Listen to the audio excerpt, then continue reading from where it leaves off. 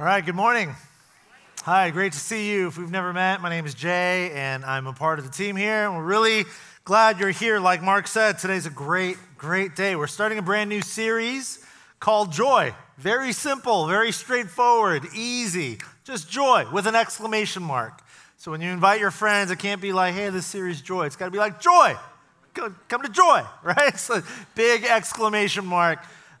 Resilient delight for weary days. And we can relate. We've had some weary days. And I'm not just talking about COVID. I'm just talking about life. Life has a tendency to beat us up. And so for the next 4 weeks, we are going to journey deeply into joy. We're actually going to take a journey past what I would consider shallow renderings of joy. Sort of these cultural versions of joy that always leave us lacking and dissatisfied. And we'll get more into that here in a moment. But to begin, I want to point out this beautiful art piece that is next to me up here on stage. And I think you can see it there on the screen. This is a piece by our own Claire Russell, who is here. She's a college student. Yes, give it up for Claire. Beautiful piece. College student, and the Russells are a beloved part of the Westgate family. And Claire created this really beautiful piece. And I would encourage you after the service, come up and take a look closer. We'll put it up here front on the platform here. But I want to read for you her description of this piece because it's actually going to launch us into this series in a really profound way. This piece is called Restoring Delight. And this is Claire's description of the significance of this piece. She writes this: humanity, represented by the circles, surrounds itself with worldly negativities.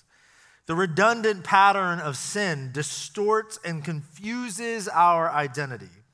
We are stuck, I love these words, we are stuck in that blank world of emptiness and sin.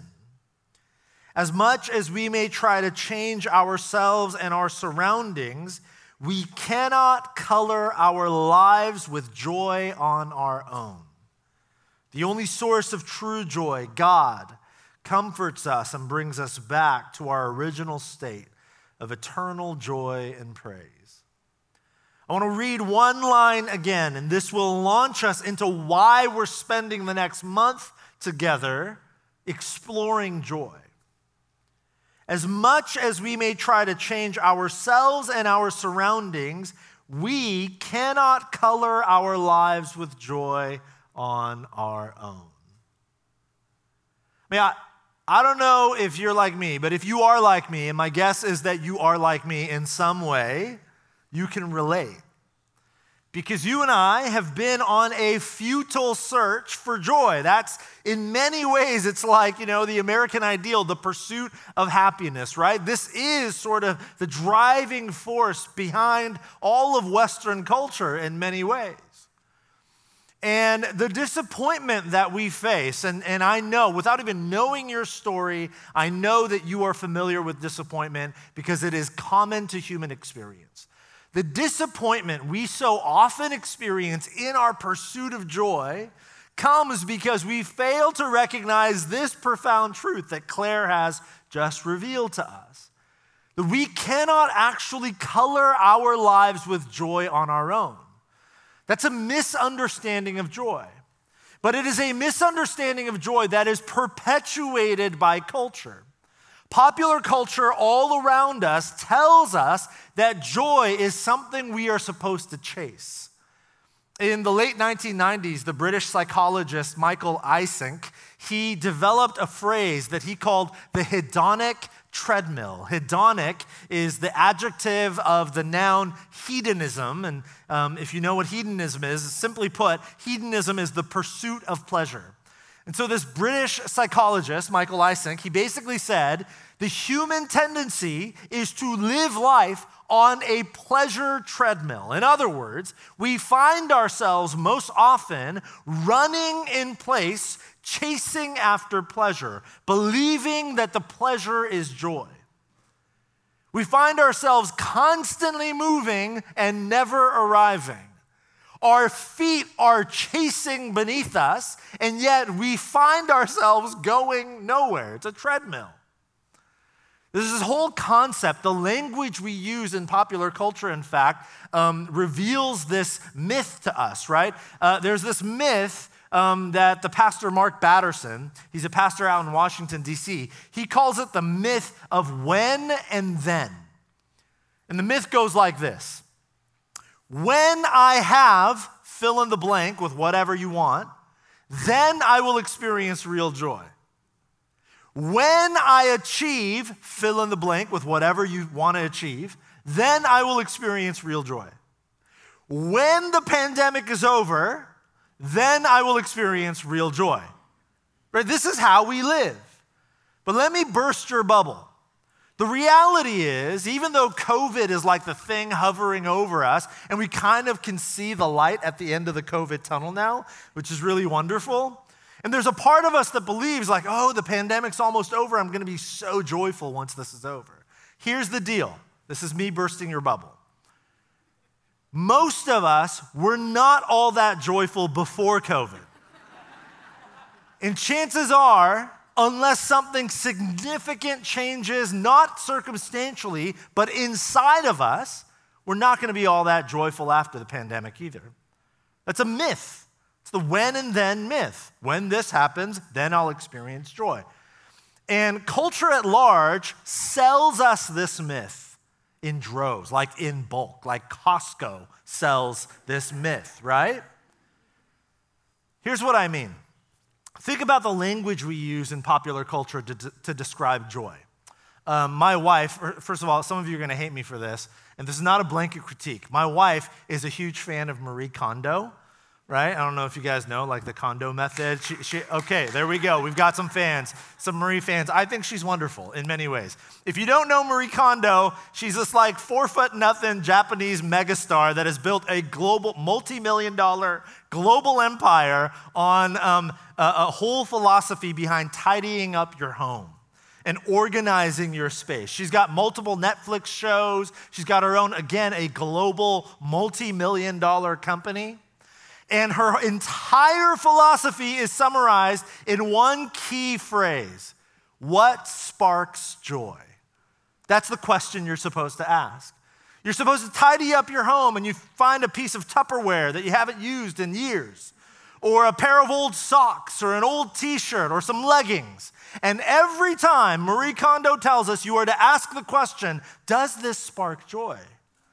And if that old piece of Tupperware does not spark joy, throw it away. If those leggings do not spark joy, those socks, that shirt, whatever, if they do not spark joy, throw it away. This is the concept, the myth of joy as a spark. The problem is, now my wife would argue with you, Marie Kondo's like awesome and she's changed our home in significant ways. So not a blanket critique of Marie Kondo. If you're a disciple of Marie Kondo, you should probably follow Jesus first and then Marie Kondo, but whatever, that's another conversation. Okay, the problem here is that we have applied this misunderstanding of joy as a spark to all sorts of things. This is why when marriages disintegrate, you will often hear spouses say of one another, well, you know what? The spark is gone. Have you heard this? The spark is gone. I don't love you anymore because the spark is gone. And when the spark is gone, we discard marriages the way we discard old underwear. Because joy is a spark. Here's the problem.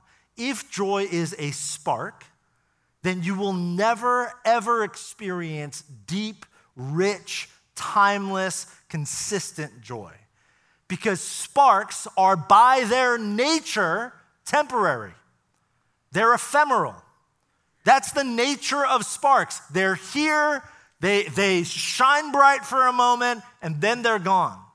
This is why we find ourselves living on the hedonic treadmill, chasing sparks. We constantly run and never arrive because those sparks of pleasure, disguised as joy, always disappoint us. So the question for us as we begin this journey through joy, if joy is not a spark, then what is joy? What is joy? First, In what you and I often call the Old Testament, the Hebrew Scriptures, what some might call the First Testament, there are several Hebrew words translated into the English word joy. The most common is a Hebrew word, simha. And the Hebrew word simha, which is found almost 100 times in the Hebrew Scriptures, it's a word that most commonly refers to a person or people's state of being when they are in close fellowship with or deeply connected to God. Simha is a word that describes not circumstances, but proximity. Simha, joy, in the Old Testament, describes a person or people's state of being when they are in close proximity to God. This is why we read in places like Psalm 16, "In your presence there is fullness of joy." In other words, in the Bible, the location of joy is not a mystery. It's not elusive. It is abundantly clear. When we ask the question, where can I find joy? The Bible is so clear. In God, in the presence of God, there is joy. The word simha also describes God's posture toward us. God's posture, his approach to his people and to creation itself. This is why we read in Psalm 104, "May the Lord rejoice," simha, "in his works." Or Zephaniah 3, "The Lord your God is in your midst, a warrior who gives victory. He will rejoice over you with gladness. He will renew you with his love. He will exult over you with loud singing." You ever seen like a young parent sing with their newborn child? This is something I used to do when we had our children. Like I would, kind of try to rock them to sleep, and I would just sing these little lullabies to them. And there was a part of me, I didn't even know why I was singing. It just felt like the right thing to do. But as I was singing, it just felt like so very much the right thing to do. There's a way in which we express our love to another with singing in ways that the spoken word alone cannot do. Just think about that imagery. That is God's posture toward you. No matter what you've done, no matter what shame or guilt you bring into this room, no matter what deep, dark thing is boiling up inside of you, in spite of all of your doubts and your confusion, all of your wonderings and wanderings about faith, in the midst of all of that, just know there is a God who loves you enough that he rejoices over you and he sings over you, like a parent to a child that he loves. Okay, so the word simha, joy, it means what people feel and experience when they are in close proximity to God, and it is God's posture toward his people. Now, when we go to the New Testament, the word for joy is most commonly the Greek word chara. And chara is found almost 60 times throughout the New Testament. And primarily, the word chara, joy in the Greek, it means an internal attribute of the Christian as a result of the Spirit's work in our lives. This is why we read that word chara in Galatians 5:22 when Paul lists the attributes of the fruit of the Spirit. In other words, when the Spirit of God works inside of us, what is the fruit that it bears in our lives? Joy is one of them. The fruit of the Spirit is love, joy, peace, patience, kindness, goodness, faithfulness, gentleness, self-control. And this sort of joy, chara, that the Spirit, not circumstances, but the Spirit of God embeds within us, it is not contingent upon circumstances, but instead it is a steadiness within, built upon the goodness of God, and it prevails in the midst of even suffering. Again, this sort of joy is not circumstantial. It is the work of the Spirit of God inside of you. This is why in Colossians 1, Paul writes, "Now I rejoice," chara, "in what I am suffering for you."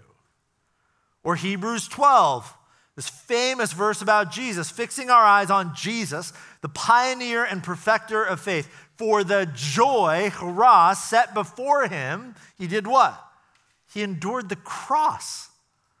I mean, these verses sound paradoxical. They sound like nothing connected to joy, really, in terms of like the popular pop culture renderings of joy. These are not sparks. It sounds really hard and difficult. Suffering, the cross. And yet that, even in those circumstances, there is joy, hurrah, a sort of spirit-birthed joy within. And so, to summarize, to answer the question, if joy is not a spark the way culture tells us it is, then what is joy? Biblically speaking, joy is our state of being when we are connected to God. And it is God's posture toward his people, toward you and me. Joy is a result of the Spirit's work in our lives. And it is an inner steadiness built upon the goodness of God, not on circumstances. This is nothing like pop culture's version of joy. Culture tells us, again, the myth of when and then. Culture tells us that joy is something you will experience when, fill in the blank, with whatever product culture is trying to sell you. Listen, make no mistake. This is the equation. Every algorithm that wants your money fits into this equation. You want real joy? Then when you have whatever, you'll have real joy. When and then.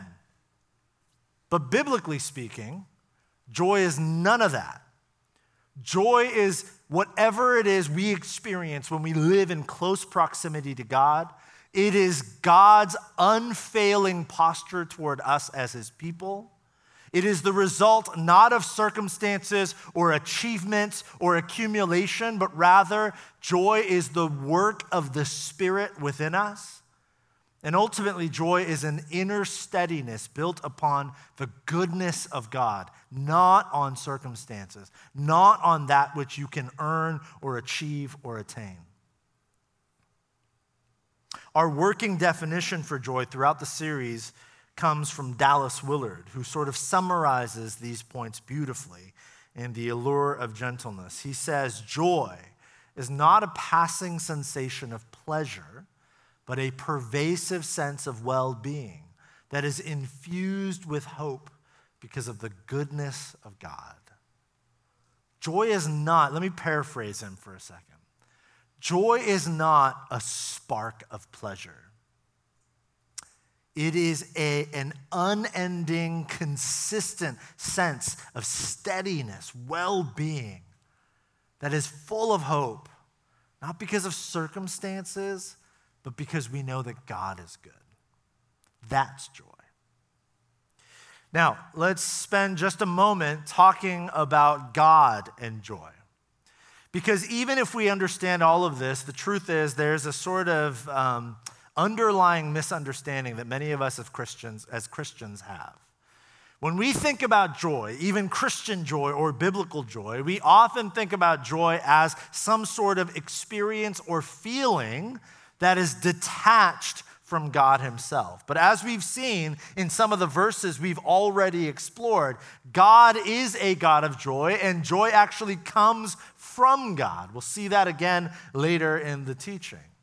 The problem is when you and I think about God, we think about lots of other attributes. Like when I think about God or when I think about Jesus, I think of like love or holiness or justice. Joy, like real exuberant joy, is like way down on the bottom of the list for me.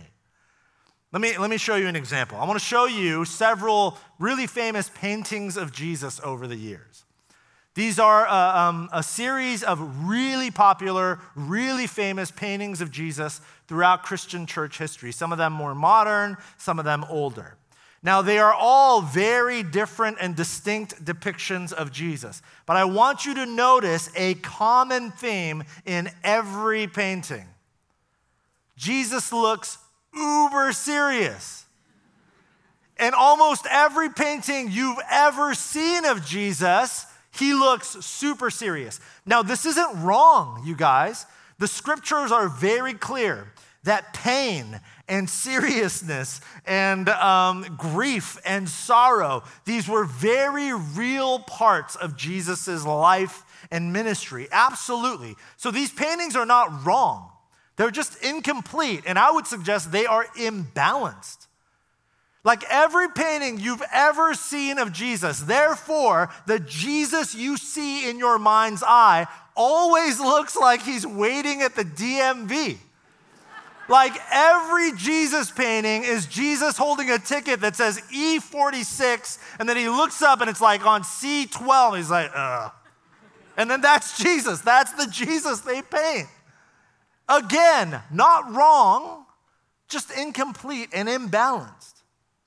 There's this writer and theologian named Elton Trueblood, and several decades ago now, he wrote a book called The Humor of Christ. And in the book, he's a theologian and a linguist and culturalist. He understands the culture of the first century Judeo-Christian world, Judeo world. And he essentially takes the gospel stories and he does like heavy-duty theological hermeneutical work. And he reveals to us that there is so much humor and laughter and even like positive sarcasm in the gospel stories that you and I miss because of the translation. Like, have you ever tried to tell a joke to someone who's like a foreign exchange student from like another country? And you know the joke in English, and the joke is couched in American culture, and you try to tell the joke to this person who's from another country, speaks another language in another part of the world, and you think it's the funniest joke in the world, and you tell this person the joke, and like they have no idea what you're talking about. You ever experience this? Okay, you can at least imagine experiencing it, right? Why? Because jokes and humor is one of the most culturally nuanced things in all of human experience. Humor is one of the first things to be lost in translation.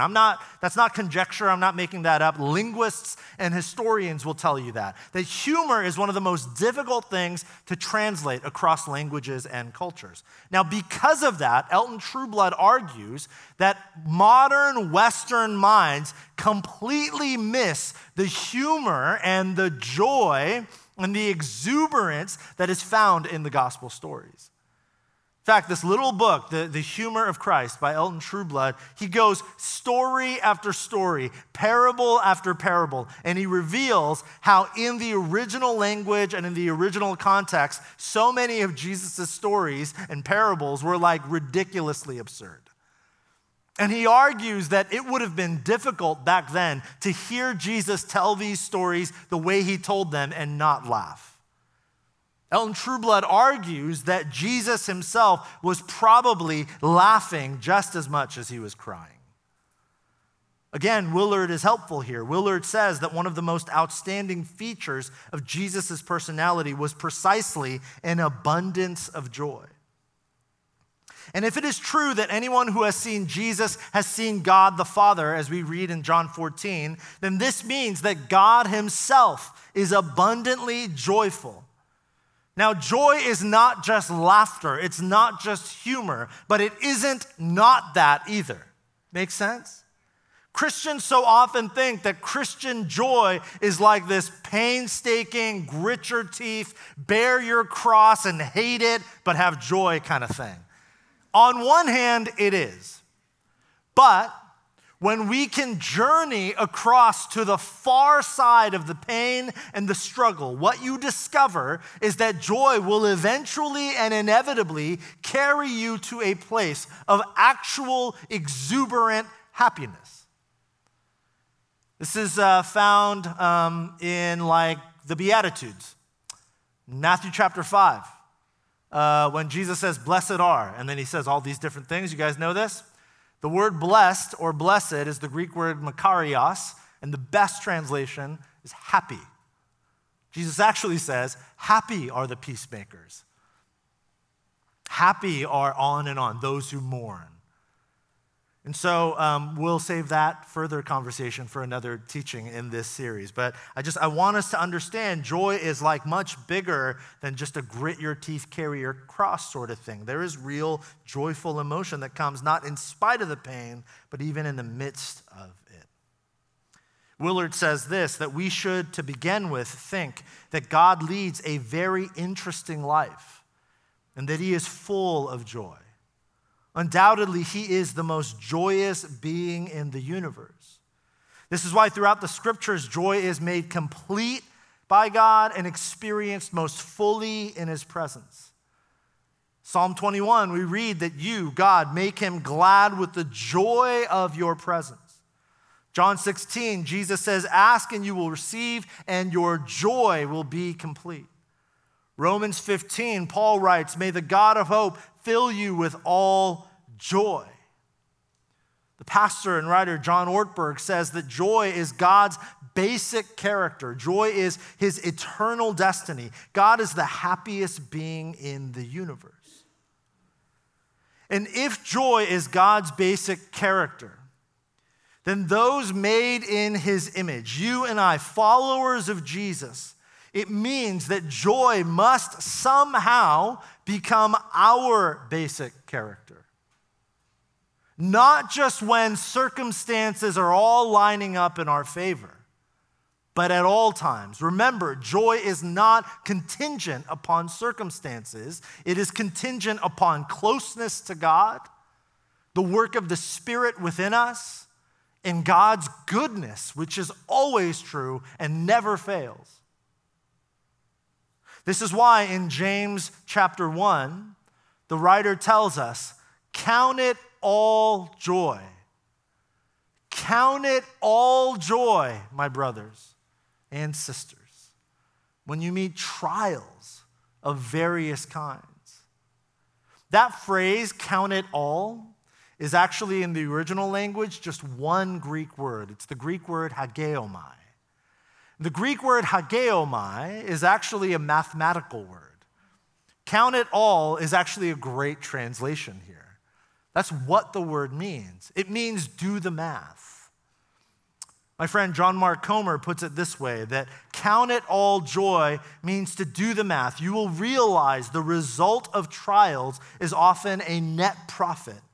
We gain more than we lose, namely the growth of a deeper and wider and stronger soul, a character that will last past this life and into the life to come.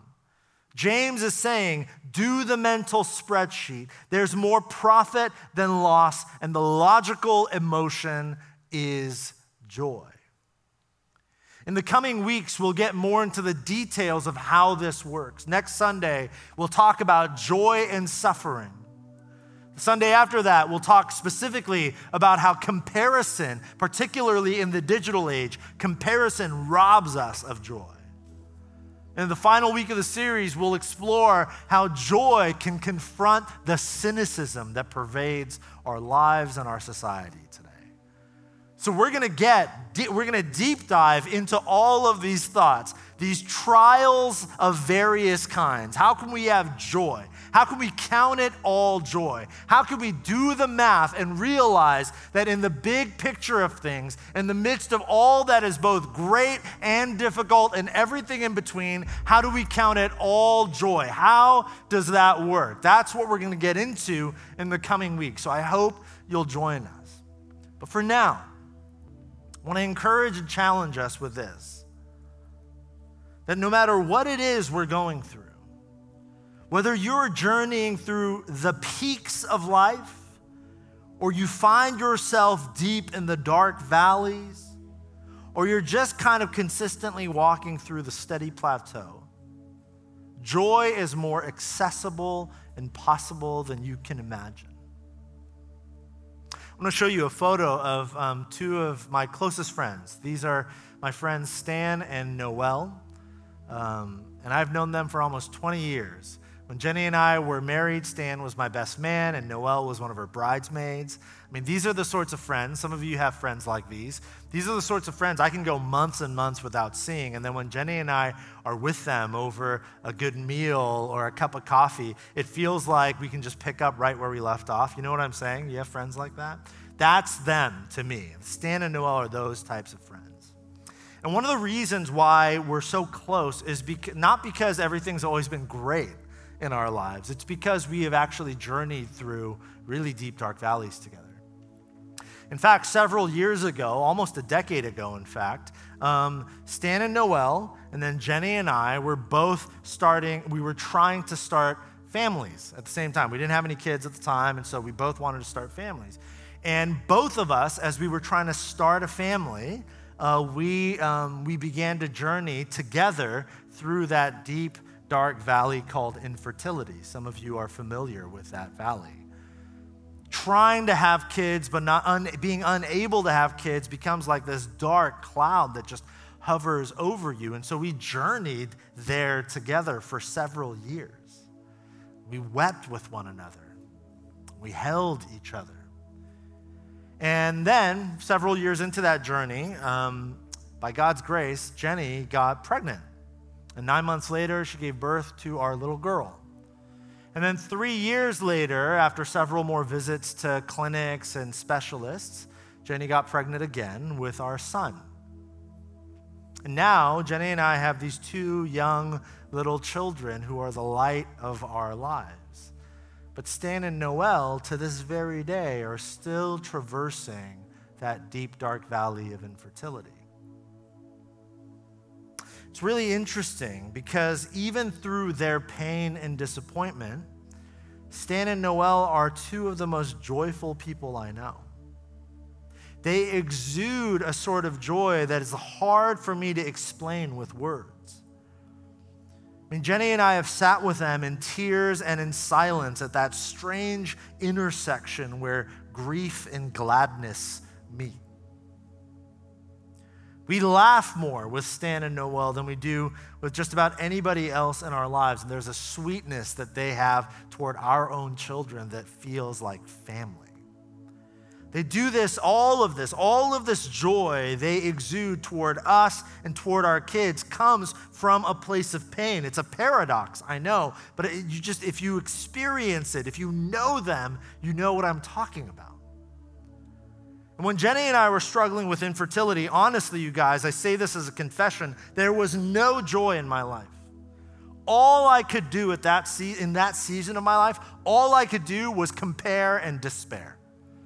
I would just compare the sadness of our situation to the highlights of everybody else's social media feed and just find myself in despair. Zero joy. And my guess is that on their worst days, Stan and Noelle probably do the same. But here's what I know. The underpinning of their life is not despair. It's not comparison. It's joy. The underpinning of their life is a joy that is not based on their circumstances, because their circumstances tell them that they should have no joy. But the underpinning of their life, even in the valley, is joy, not because of anything happening or not happening in their life, but because they rely completely and solely on a God who rejoices over them. And they open-handedly receive that joy. The crazy thing is they then give that joy to others, to people like me. Some of you know that famous verse, Nehemiah chapter 8, verse 10, where the prophet Nehemiah tells the people, hey, do not grieve, for the joy of the Lord is your strength. You know this verse? Do not grieve, for the joy of the Lord is your strength. That word your is plural. In Texan, the way Steve Clifford would say it, is the joy of the Lord is y'all's strength. That's what the verse says. Listen, this series that we are journeying through starting today is not an invitation for you to leave your pain and your grief at the door and walk in here and slap on a happy Christian face. This series on joy is not an invitation to just bring with you the sparks of pleasure that culture sells us and masquerades as joy. This series is an invitation for you to bring all of it, your grief, your trials, your pain, your struggle, your exuberance, your excitement, your celebration, and everything in between. And the reason this room and this community and everyone watching online and our church as a whole The reason there is room enough to carry all of the weight of both your hurt and your highlights, both your grief and your gladness, is because joy is not contingent upon the circumstances. We do not rejoice because things are going well. We rejoice because God is good. We don't rejoice because you got that job, or you got the raise, or you found that mate, or you had a kid, or you bought the house, or you whatever. We rejoice because God is good, and God is good regardless of whether you fill in the blank with whatever culture tells you you need to be joyful. God has always been good, He is good today, and He will always be good. He is good with you in the peaks. He is good with you in the valleys. He is good on those long, steady, mundane plateaus of life. God never ceases to be good. And though we cannot always see His goodness in real time, real joy comes when we stop chasing the sparks and lean into the goodness of God now and forever. And when we do, collectively together, His joy becomes our strength. So for those of us here today with broken hearts and tired hands, may the joy of the Lord be our strength. For those of us here today with weary minds and anxious souls, may the joy of the Lord be our strength. For those of us here today ashamed of the past or fearful of the future, may the joy of the Lord be our strength. And just as Claire reminded us, we cannot color our lives with joy on our own. And so may the God of all joy color each of our lives with His joy, which becomes our strength. Let's pray together.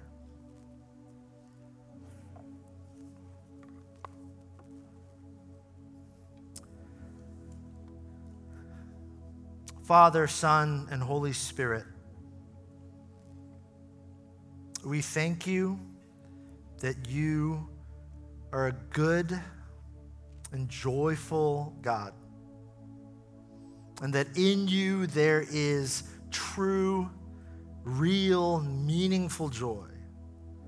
The sort of joy that never runs out, never fades, never dries up. And we pray that in the midst of all that is represented in this room, all of the pain, all of the celebration, all of the highs, all of the lows, and everything in between, we pray that you would give us now collectively a sense, a taste of that incredible joy we have in you, the hope that we have in your goodness and in nothing else. We give ourselves now, today, over to that joy. We thank you and we love you. We pray these things, Jesus, in your name. Amen.